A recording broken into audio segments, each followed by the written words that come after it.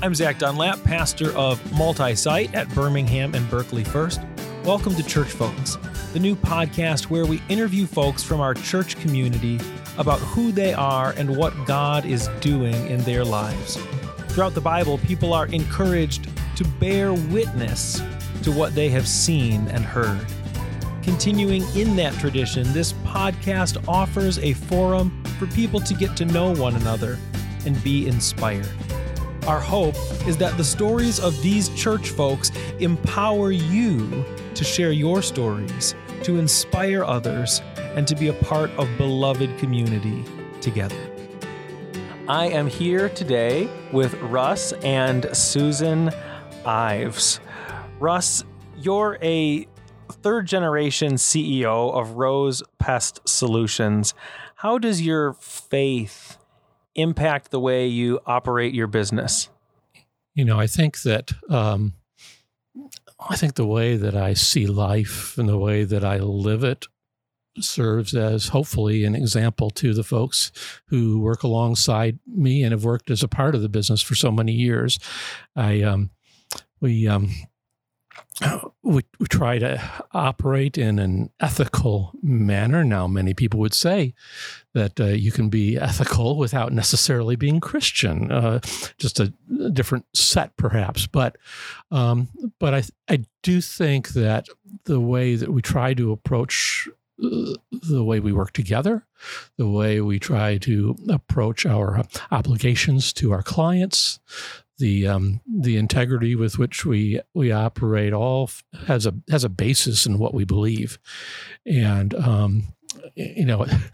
my grandfather was a Baptist. My dad grew up a Baptist and married a Methodist minister's daughter, and so we've been Methodists ever since. But I do have it's not unusual for me to have folks that I work alongside of say, we appreciate the values that you bring to the business, and all we can do is live it out. We can live it out and hope others will follow along. What advice would you give to others who are trying to live out their faith in the business world, whether they're business owners or employees or moving up the corporate ladder? What does that look like? I think ultimately it's hard for us to behave in ways that are not consistent with our faith. And yet it is sometimes we're pressed in ways to behave that seem to fit with what somebody else thinks we ought to be doing. And granted, we all like to be team players. And I think ultimately we're not a good fit with what we're doing if it's not consistent with our own beliefs. So if we can get our faith and our work and the way that we live out that work and that faith in ways that fit together, we're ultimately more successful, and we ultimately have better relationships with the people that we work with and provide better models for them. That does not mean proselytizing, but I think by the way we live, people know what we believe. Mm-hmm. And Sue, in what ways does your faith impact all the other various aspects of your life? Well, I kind of like to keep things simple in my life, and it's always gets down to the things that we learned in our faith, the treating people the way we would like to be treated, to see everyone have worth in their, no matter who they are, no matter what their abilities or what their skills or what they look like. I think that has to kind of seep into everything you do. And sometimes it takes a little practice, a little work, but I like to be seen for what I am, warts and all, maybe. But I like to give other people that grace in their lives. And sometimes you find out things about people that you're glad you treated them well, or you've had thoughts about someone and then you find out something that they're struggling with and you want to give that little helping hand. But I do think your faith is who you are, or at least your value system is who you are, and basically the way you meet people in your life. So. Now, you both have quite a history with the church. Did you meet at Birmingham First? Well, we did. Russ was a lifer. He was baptized in the sanctuary on Maple Road. My family moved here when I was going into 9th grade. We lived different places in the country with my dad's career. And so that was not an easy time to be moving with my 3 siblings, step siblings, actually. And my mother had been brought up Southern Baptist. My stepdad had been an Episcopalian. So naturally we ended up Methodist. Kind of meeting in the middle in Methodism. Yep. And so we came to the church then, and right away got involved. It was a wonderful church, and it turned out that Mr. Ives, Russ's dad, was the high school Sunday school teacher on Sunday mornings. So, and his sister was my age. So, it was kind of a whole family affair. But we did meet there, but we didn't meet till I was a senior in high school, and Russ had gone off to college. He had been gone for 2 years. So, although we sang in choir together. Oh, okay. But we had 100 kids in the youth choir when we were in it, and the tenors were far back in the back row in the corner, and the sopranos, especially the short sopranos, were down in the front row on the opposite side. And so we didn't really know each other at that time, even though we sang in the choir together. But we met at a party after Christmas caroling with the youth group, and the party was hosted at her house. And I had just gotten home from college for the Christmas break, and I had been very active in the youth group when I was in high school. And my sister said, "Come on over. You know a lot of people here." And I came over, and look what happened. I met my future wife. Well, the funny thing is, I had not been very active in the youth group, but sure. I had been in choir, but my sister Paige. And so she really had the party scheduled at our house, and I had helped get the food and everything ready. And I was going to go to a friend's house that night, but I thought, well, I worked pretty hard getting this stuff set up, so maybe I'll stay a little while. And lo and behold, look what happened. History. Love it. Love it. My parents actually met in church choir also, which is ironic because neither of them can carry a tune in a bucket. But it's amazing what God brings together. And I'm so glad that you have met and have really built your lives and your family as a part of this church. Sue, you mentioned that Russ was baptized at Birmingham First on Maple. If memory serves me correct, you were the first or one of the first children baptized in the current Birmingham First sanctuary. As far as we can tell, that's the case. The congregation moved to the West Maple building in August, I believe, of 1952. I was born in August. The church was dedicated. The building was dedicated in October. My grandfather at the time was the bishop for Michigan, and he was there to dedicate the church. And while he was there, he had a grandson that he could baptize. So when I was 2 months old, I was baptized right there.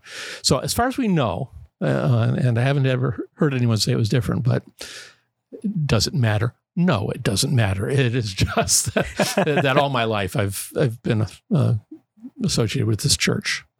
That's pretty cool. What was it like growing up with a grandpa who was a bishop? I mean, I know, a lot of pastors' kids have different experiences. Some of them grow up to love the church and be super involved in the life of the church. Others grow up and totally hate and reject the church. Is that experience somewhat similar growing up as a bishop's grandson? I don't think it is, because a bishop is a very busy person. And honestly, I think we probably saw my grandparents about 3+ times a year, because weekends when we were free, he was often out at one church or another traveling around the state. And his responsibilities were the state of Michigan. So we would be together at Thanksgiving, and we'd be together at Christmas, and we'd probably get together sometime during the summer with all my cousins and aunts and uncles out at my grandparents' farm in the Irish Hills. And so the time we were together was limited. It's a bit different from being the son or daughter of a minister. Sure, being life in a fishbowl. Sure, being life in a fishbowl, as it were. And Susan, you served as director of children and family ministries at Birmingham First for about 15 years, right? That's right. That's right. What were some of your greatest joys during that time? The whole 15 years was just a wonderful experience. I was kind of a rookie. I had not been a teacher. I had not been to seminary. Bill Ritter was newly at our church, and things were hopping along, and there was a need for someone to step forward. And I had been active in teaching school, Sunday school teaching, helping with Vacation Bible School. We had done a lot of drama stuff, silly drama stuff for the last few years. I had been... At that point, I was on the school board in Birmingham. I had to serve a 4-year term. And so that was kind of, but I'd also done other things in the church. I'd been UMW president, just whatever came up. And whenever there was, I guess a need, even though maybe I didn't feel totally qualified, I took the leap, and I said, Bill Ritter took a chance on a rookie, and I'm glad I said yes. And I keep saying that. Every time I've said yes, it has stretched me. And with the Lord's help, it's worked out. But the joys of really getting to know a lot of people. The first need we needed was we were refurbishing classrooms at that point at the church upstairs. New people were coming in with the new minister, as they always do. The people come and go. But the joy of just working together with a team, and we had to grow our team, because when I started, there was Matt Hook was the youth minister, and there were a couple of other people on staff. And Matt and I shared one staff person, a secretary. And so that was a lot of work. You couldn't get a lot done without a team. So just learning to know the congregation better, just reaching out and saying, this is what we want to do. Anybody interested? Really pushing me out of my comfort zone. I'm sort of a sit back and let it happen kind of person. I like to be involved, but in the background. This was not a back seat position. For this sure. was and I had done a lot of things, being in choir and so forth, but it was the joys, just the relationships. And when I finally retired, it was bittersweet. We had some satisfaction in that we grew, our numbers, and that was a big thing then, numbers. But as the staff grew and I had more people on my team, and we'd go away to conferences and learn about possibilities that we could have in our own church, and just and volunteers. Oh my gosh, the volunteers and the things you learn and the things you try and the things that don't work out, but people are still with you and willing to go to the next thing is, I don't know. I feel like I gave a lot, but I feel like I received much more. I love that you mentioned the things that you try and the things that don't work out. I'm a big believer, try 10 different things. And if 9 of them fail miserably and 1 succeeds, great. You just learned a lot. Do more of that one thing. Throw stuff at the wall and see what sticks. That's right. That's right. Yeah. That's, and what we were, as I said, we were in numbers. And I had a friend who was at another church, and actually at a Lutheran church. And we met at a conference, and we were just talking about both being in Birmingham.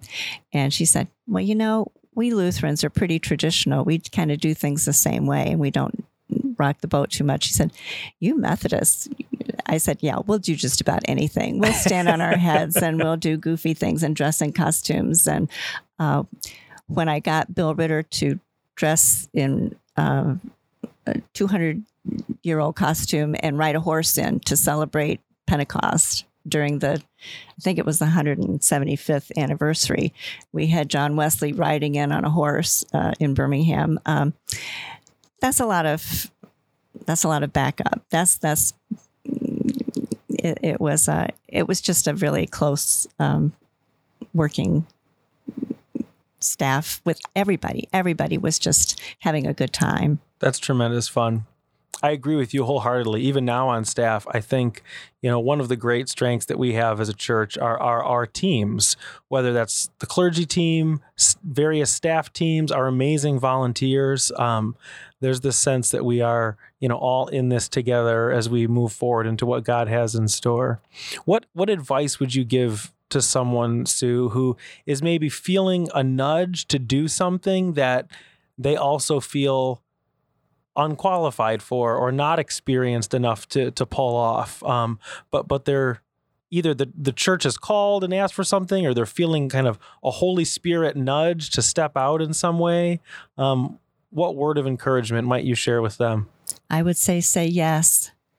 If it's even just the flickering of a flame of something that's where the best ideas come from, and that's where your passion can be used. And as I say, win or lose, at least you've tried. And if you feel that strongly about something, then other people will want to be a part of that. And if you're genuine in wanting help, I always felt of myself as more of a gatherer anyway. I can do some things. I can play a little bit of piano, so I would do chapel stuff. I can do a little bit of this and that, but I really needed people around me to do what I felt we all together could do. I always like to have a team around, but I'd say talk to somebody. If you feel a nudge, something you want to do or an idea you have, that's where it starts. You mentioned, too, Bill Ritter riding on a horse at the 175th anniversary. Birmingham First is getting ready to celebrate. This year, its 200th anniversary. We have much to look back and celebrate. But as you look forward, what gives you hope? What are you excited about? And this is for either of you or both of you. What are you excited about as we look toward the future? Well, for one thing, we need to look toward the future, and we need to look to young people. You do get worn out as you get older. And I was going through some old church directories back to, I don't know when the first one I was looking through, the pictorial directory, and thinking of all the people that I'd known who are no longer with us, or either over the years they've moved away or found another church home, or simply time has taken them from us.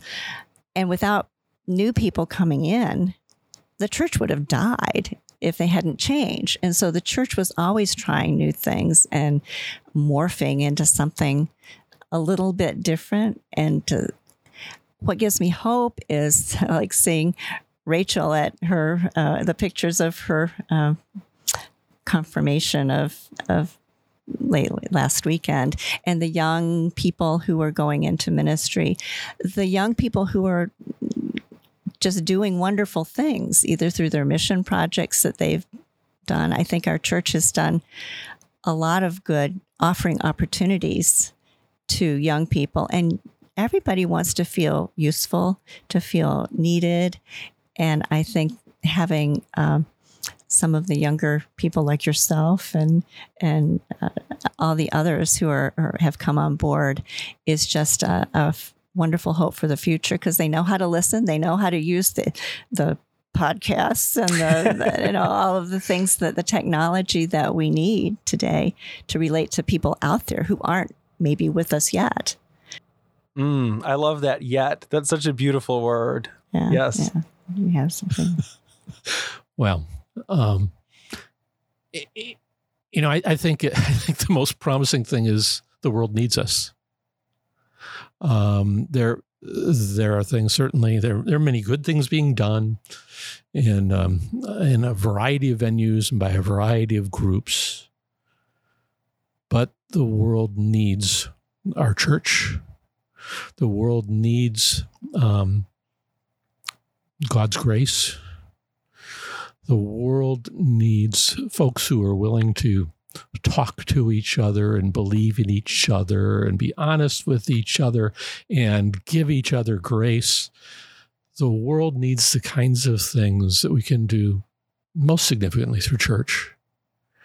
And, we've worked hard in our church in recent years in trying to identify what are the kinds of things, where do we need to connect, who is a part of our church of the future, and how can we be there for them.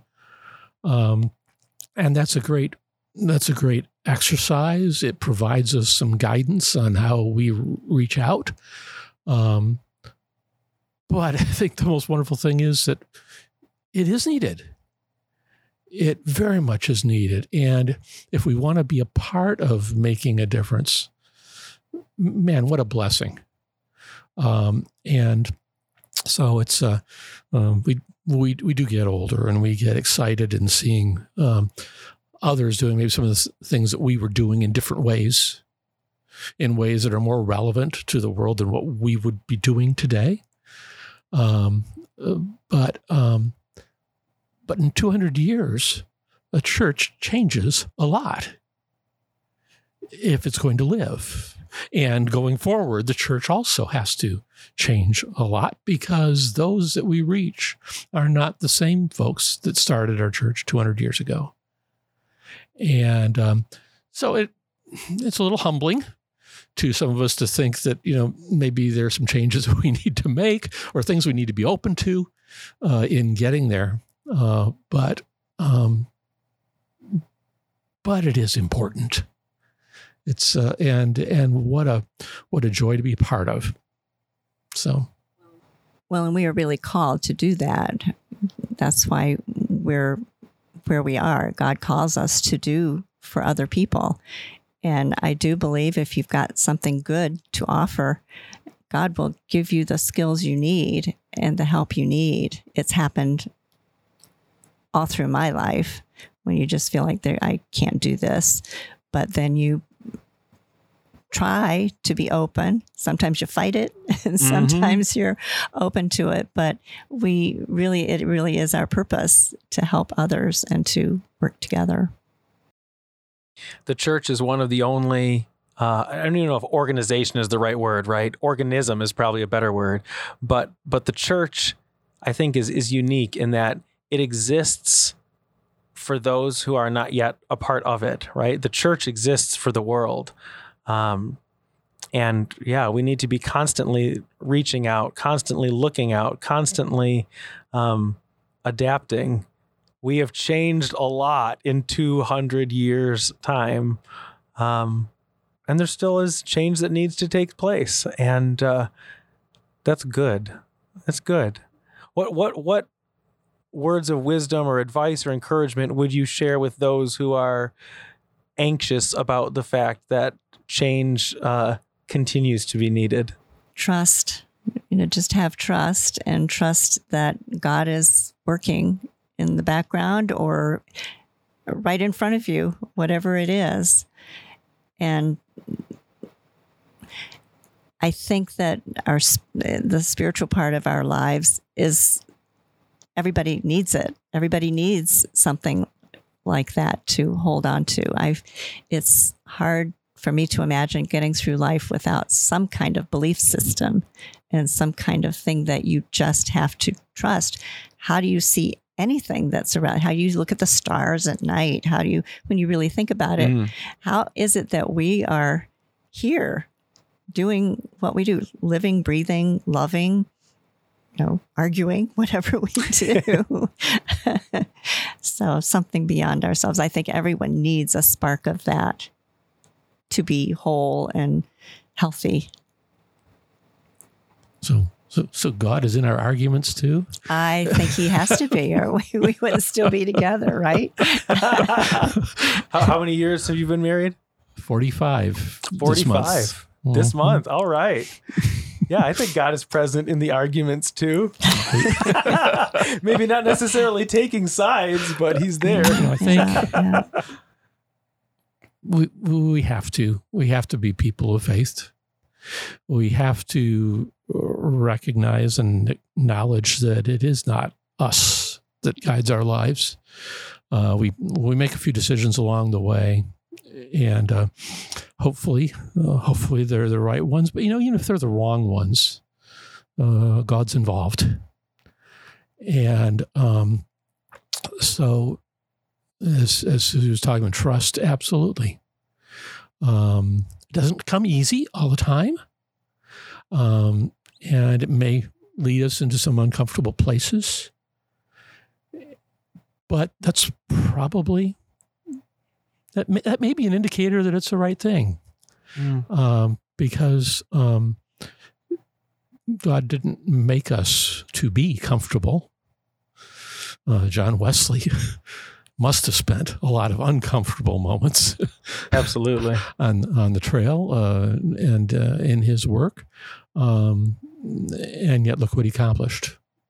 And so that trust, that faith, even in the hard times, is I think ultimately what solidifies our faith and helps to provide for us all.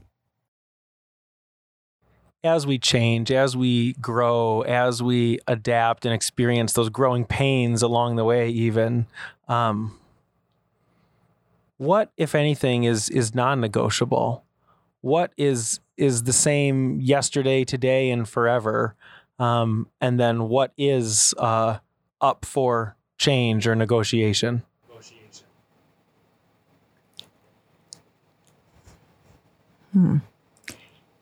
I think what is unchanging is God's love for us. And that's the starting point. The style in which we worship or the ways in which we express ourselves can change and should change. We don't speak in Elizabethan English. We don't... or Aramaic. Or Aramaic or Hebrew. But it's... And that's where I think, Bible study or at least going to your Bible every now and then, or just scripture or some wise place to seek understanding and experience it with other people. I think that's the biggest part about being in a church, is that you've got all those other people around you who are looking for exactly the same things in their lives, maybe in a different way. And so there's comfort in that we all kind of struggle at times. But we come back, and again, you don't have to worship in the same way. Many wonderful different faith journeys can be taken. But I do think God's love for us and caring for us is that's non-negotiable. That's something you just have to have. As I said, what is negotiable is just how we express it sometimes. And, so that the message of God's love in Jesus Christ is constant, but the methods, that's all up for grabs. Right. Lots of ways to worship. Some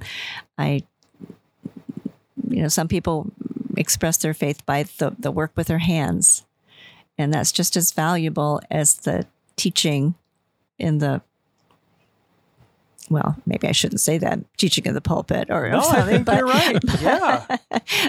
Or singing a song that talks about Jesus' love with children.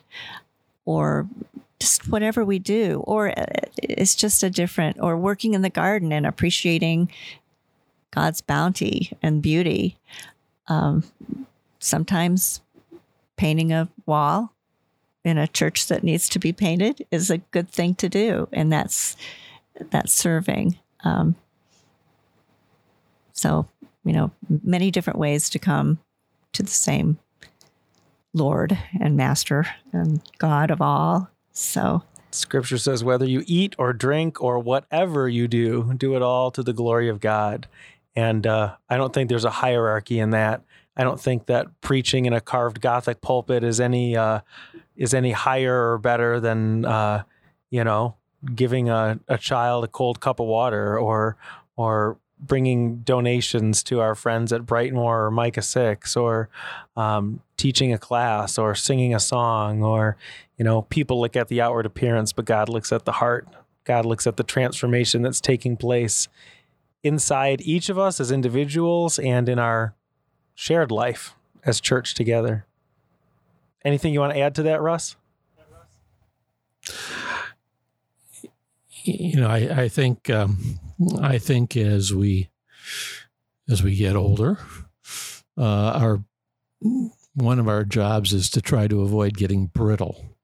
And a part of that is simply to be so used to doing certain things in a particular way that we don't leave ourselves open to other means of expression, to other means of worship. That doesn't mean we'll always be comfortable, and quite often we won't be. But that, I think, is a challenge. I've got certain ways that I'm used to singing, and I'm not shy about doing that. But I think when we leave ourselves open to others' expressions, then we potentially open ourselves up to new ways of experiencing God. And it may not be the most comfortable for us initially, and it may, in some cases, never may quite get comfortable for us. But God is there. God is there if we are open. And if we're not, if our brittleness doesn't close our ears and close our minds to what we can experience through being together, through worshiping together, through serving together, and being in congregation with each other. I love the concept of brittleness in this context. My last question would be, what ways can we keep from being brittle? How can we as people of faith remain flexible and malleable in the hands of God? I have to admit I haven't practiced it as much as I ought to, but I'll be retiring in the not too distant future, and so I will probably have to be more active about practicing, and that is doing something different. Doing something different every day. I easily fall into certain ruts, and so I do think, particularly as I get older, I just have to practice trying new things and meeting new people and gaining new experiences. So I don't think that's going to make my bones any stronger, but I hope it'll keep my mind fresher and my heart more open. Well, I, on the other hand, have always enjoyed the next new thing. I always loved the first day of school. I loved going new places. Some of that has changed as I've gotten older, and you just feel a little more vulnerable about doing things. But I find myself every time it's become kind of a discipline for me. Whenever I am tempted to say, well, we used to do that and, blah, blah, blah. And I kind of smacked myself because I said, don't think that way, because that's the beginning of the end for changing and growing. And one of the joys of our church too is having known a lot of people there who have grown older, and they've grown older gracefully, and just someone you want serene. That's a word that I've always loved, serenity, because I don't think that's easy. And we see the world changing around us so much, and the way people talk to each other and the way that public discourse is so unpleasant these days. And there's in a lot of situations. And so you want to go back to the days when people were just polite. But then I say, some things would never have changed if people kept agreeing and saying, oh, that's okay, and just being polite. I think sometimes we do have to be smacked a little bit, figuratively speaking, not physically. Sure. But I consciously am trying to do that as I get older, to say, just because, this wasn't the way I did something doesn't mean that it shouldn't be done now a new way. So fight it. You have to fight it. You have to fight the brittleness. Well, it sounds to me like you guys are doing a pretty good job of it. And I have to say, it is such a joy to be the church with both of you. Thank you for your willingness to be a part of this podcast, and for all you've shared with us today. Oh, it was a delight to be here. Thank you for having us and listening. Thank you, Zach. That concludes this episode of Church Folks. Thanks for joining us. You can find out more about Birmingham and Berkeley First on our websites, fumcbirmingham.org and berkeleyfirst.org. Take some time this week to share your story, listen to the stories of others, and look for those points of intersection with the greatest story ever told, the continually unfolding story of God's love in Jesus Christ. Peace.